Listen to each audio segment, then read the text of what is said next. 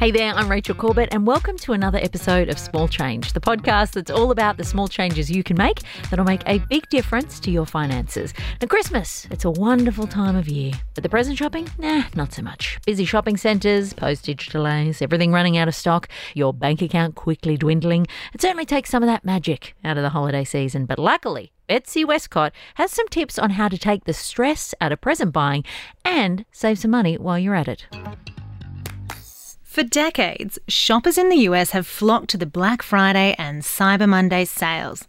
And it's a phenomenon that's growing rapidly in popularity here in Australia too. And given the proximity to the holiday season, these sales are absolutely a great opportunity to save money on the annual gift-giving bonanza.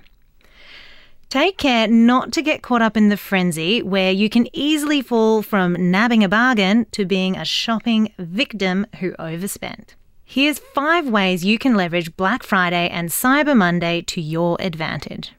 1. Check websites in advance, as many retailers will promote the deals in the lead up to Black Friday. 2. Don't forget to shop around. Some companies, such as some big box retailers, are known for offering very mediocre deals. 3. Be careful buying from overseas websites. First of all, they might not actually ship to Australia, or the overseas electronics, for example, may not work in Australia.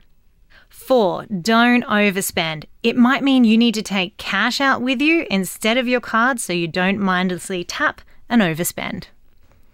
And finally, number 5, only buy what you need. A big discount is worth nothing if nobody wants the item.